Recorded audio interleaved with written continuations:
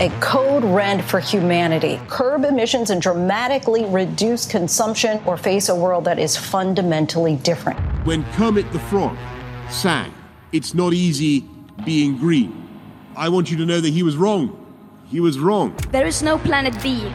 There is no planet blah. Blah, blah, blah, blah, blah, blah. It is unequivocal that human activities are responsible for climate change. If unprecedented changes are not made and made soon, there will be irreversible damage to the planet. Zero Carbon East Talk.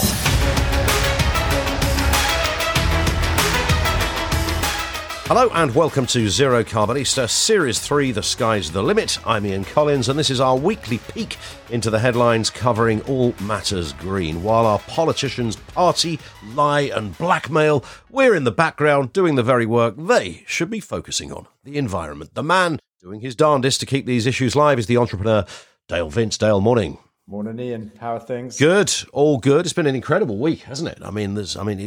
Away from our agenda, over there in Parliament, what the hell is going on?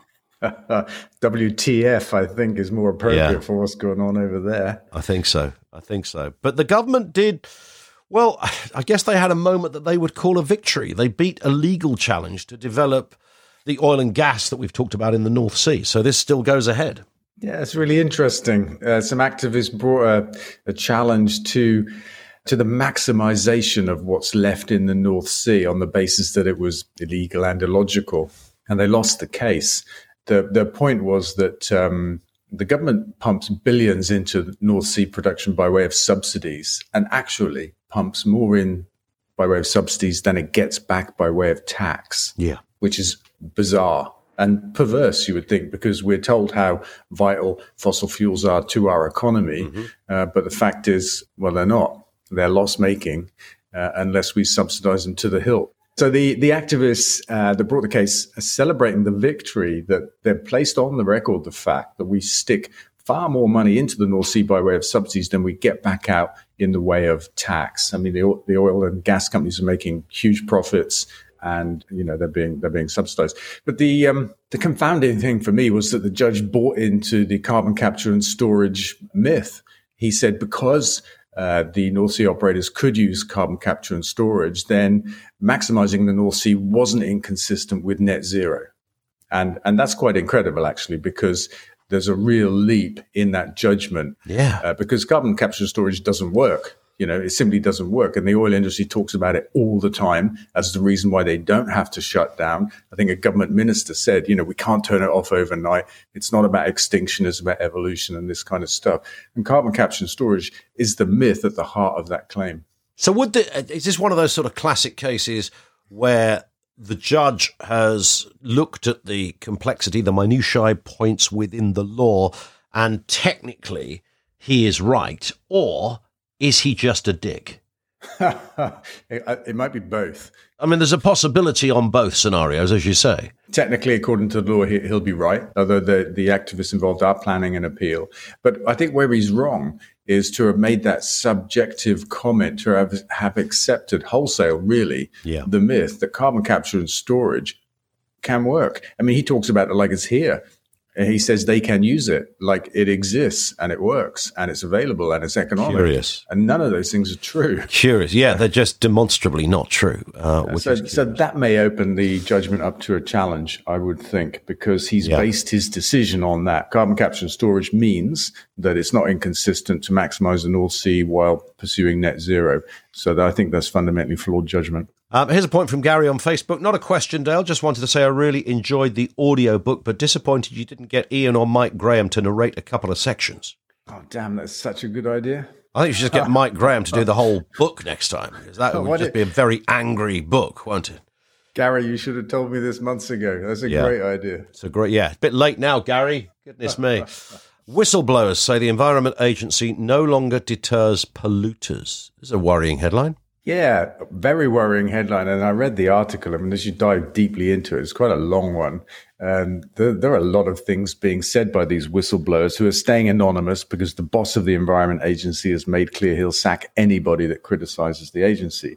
What they're saying is that the agency is now seeking to become commercial. It's selling the right to pollute rather more aggressively as a business model than it is prosecuting people that do pollute, which is a bit weird.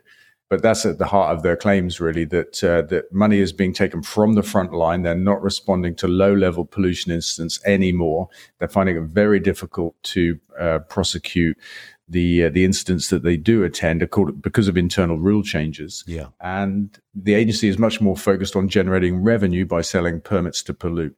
I mean, that's beyond extraordinary, isn't it? That's a Trump era kind of revelation in that you think this is happening in the US right now. Yeah. You know what I mean? But no, it's happening here. Yeah.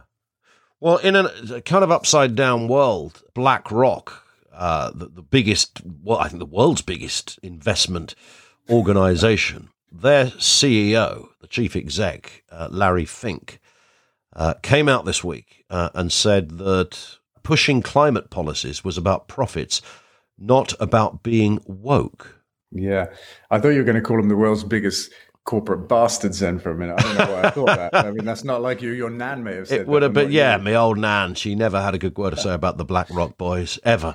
And I love his name because I'm pretty sure Fink is like some kind of American colloquialism for some kind of, bad guy, some kind of rat, you know? It's a cartoon character, isn't it? Surely. Larry Fink is up. There's Bugs Bunny, there's Porky Pig, there's Larry Fink. You know, he's in that ballpark. But anyway, we shouldn't mock his name overly because actually what he said is fantastic. You know, we need to be in a place where the corporate bastards of the world are saying, actually, the environment is about making money. It's not about ideology. It's not about politics. It's not about being woke. Yeah. There's profit to be made here. He talks about reasonable profit, so that's a good thing. I've got no problem with capitalism that, works within reasonable bounds. Yeah. It has to be. When it becomes criminal, it's the problem. That's right. Which it so often does. Yeah. And so, and I love what he said because he has an awful lot of attention and respect from the world of business. The world of business is really important to how we solve the climate crisis and get to net zero. Yeah. And, he's making it very plain. It's simply a business thing. We've talked about this for a couple of years now, Dale, haven't we? That it's the way to look at it for those that aren't on board in one respect. We'll look at it in this respect. And, certainly in the United States, there's a slowly growing body of Republican politicians that spotted this. There's money in them, their green hills. So, why not adopt it? And if it's saving the planet along the way, that's a good thing. But they're looking at it from a business perspective, and Larry Fink is chipping in on that very same narrative. And you need people of this magnitude, really, I guess, to talk out in this way. Yeah. And interestingly, BlackRock have fallen out of favor with the West Virginia authorities who've stopped using them for their investments because they've called for this transition to net zero. Yep. And the West Virginian authorities are saying, well, that's harmful to our local economy, which must be fossil fuel based. And so you've got corporate people, money pursuing business people, clashing with the fossil fuel industry kind of focused public authorities. It was really interesting. They're doing the job of lefty activists, except they're doing it from a place where from the boardroom. Yeah, it's not lefty activism, actually. Yeah, didn't have to climb a tree or stuff themselves down a hole to make the very same point. Which is no super glue required. Indeed, yeah, just a big 78-foot oak table in the boardroom, which does the job apparently. Here's a question from Colin on Twitter: does the energy crisis get worse if Russia invades Ukraine? Very serious situation, of course, going on at the moment. It's not looking good. Putin making all the worst kind of noises on this, but does it affect the energy crisis, Dale? I think it's bound to, because, it's clear that the West won't react militarily. It will be with heightened sanctions. And we apply a lot of them already to Russia. It surprises me that Russia still supplies gas to Europe, actually, under these circumstances. But I think if there's a conflict and they're hit with bigger sanctions, you can imagine there being a problem with the gas flow, which will exacerbate the energy crisis in Europe for sure. Question from Kim: any news on the Forest Green Rovers Stadium development? Because we've talked about, I think there's going to be an update on next week's podcast, by the way, on this. There is stuff happening next week, actually. We've got a media day on Thursday, I think, because we've kicked off a program of archaeology, some digging on site, because there's a Roman villa on site. It's been plowed over a few times by farmers over the years, but we think it's still largely intact under there. And we've got we've got to basically survey the entire site before we start work. And our first piece of work is on some training pitches, and we hope to start that in the spring. So we're kicking off archaeology next week. At the same time, we're putting in a new application for the business park and the stadium and some housing and some kind of bunch of other stuff. It's for the whole site, and it's aligning itself with the local plan review, which is going through the review process now. It should all come out back end of next summer. There should be a new local plan with Eco Park in it for the first time. It hasn't been before, which has been one of our problems. And the business park will be in it, which is going to open the door to progress on that side. And we should have built some training pitches. So there's some progress there for sure. Here's a headline that goes back to something we were just talking about with the court case. Carbon capture, so-called carbon capture facility secures under half of hydrogen production emissions. What did you make of this? Yeah, I thought timely. And as you say, it kind of ties into what the judge said. You know, he thinks carbon capture is an existing economic technology in the world that oil companies can use to deal with their emissions. Well, excuse me, my lad, but what's happening in Canada says actually they can deal with less than 40% of their emissions using carbon capture and storage. So that's really interesting. And maybe if they do appeal, these activists, they can use this kind of story to point out the fallacy in the myth of carbon capture and storage. Is hugely uneconomic. It's not been established anywhere in the world, actually. Yeah. Well, there you go. I mean, that should be enough for any judge to look at and say, maybe I got this wrong, to go back to that first story. You never know, do you? Interesting. While the boardroom of BlackRock are changing tone and tact on the environment, ExxonMobil is not, because they've come out with a beauty here. They're attempting to use an unusual law to target and intimidate its critics, claiming that lawsuits against the company over its long history of downplaying and denying the climate crisis violate the U.S. Constitution's guarantee of free speech. Interesting, isn't it? It's an interesting. It's essentially the First Amendment. America's that they're claiming the climate crisis or denying the climate crisis is protected by the First Amendment. Yeah, but look, they may be right, but I don't think it will protect them from being sued for causing the climate crisis. So look at tobacco. Yeah. I mean, Big Tobacco got sued successfully for its product. Not so much for the fact that they denied the product was harmful, but for the fact the product was harmful. Yeah. Look at, is it the Sacklers, the people behind the opioid crisis in America? Yeah. You know, they've been sued successfully as well for the product. In this case, the product is causing the climate crisis. Doesn't matter what they say about it. I don't think, who cares? Let them have the free speech. I think the law will catch up with them. It's going to be interesting, isn't it? How companies like Exxon and others are going to kind of, how do you go around?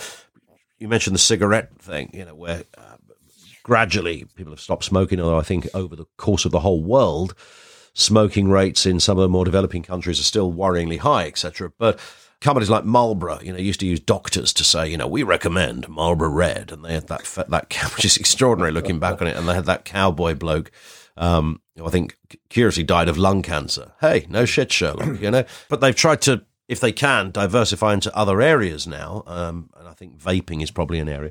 What do oil companies do? How would they change their business model? I think renewable energy has to be the vaping, doesn't it? And scientists are their doctors. They trot at the odd scientist to question climate crisis and climate science and that kind of stuff. But clearly the transition has begun. Oil companies know that, they need to move away from fossil fuels and into renewable energy. And, the new rearguard action they're fighting is that, as the minister, I think it was Kwasi Kwarteng, said, we can't turn it off overnight. Nobody's suggesting that. That's a bit extreme. But the new frontier for the oil companies is to argue that we need a transition. It's all about the transition. It's all about carbon capture, how we can still have fossil fuels. We can capture the emissions, some kind of mythical world in which they have a future with their big reserves of oil and gas. Yeah. And really, it's just about slowing down the speed of the transition. They know it's coming.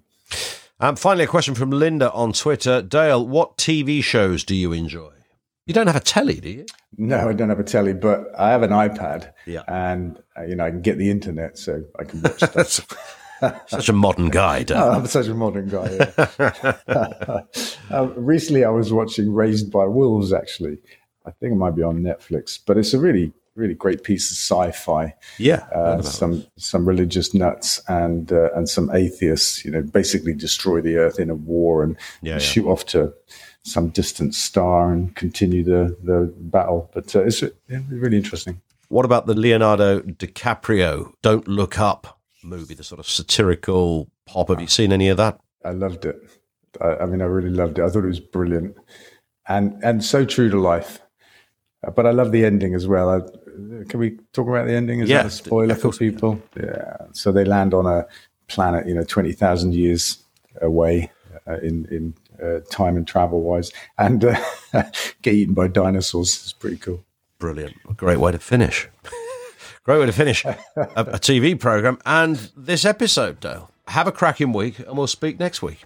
Nice one. Thanks, Ian. See you later. Cheers. That's it for this episode. Don't forget, of course, to follow this podcast from your podcast provider so that you get each new episode automatically. Do leave a review there as well. And if you want to get in touch, very simply, you can email zerocarboneista@ecotricity.co.uk. And really important bit, follow Dale on social media, twitter.com/DaleVince, facebook.com/DaleVince.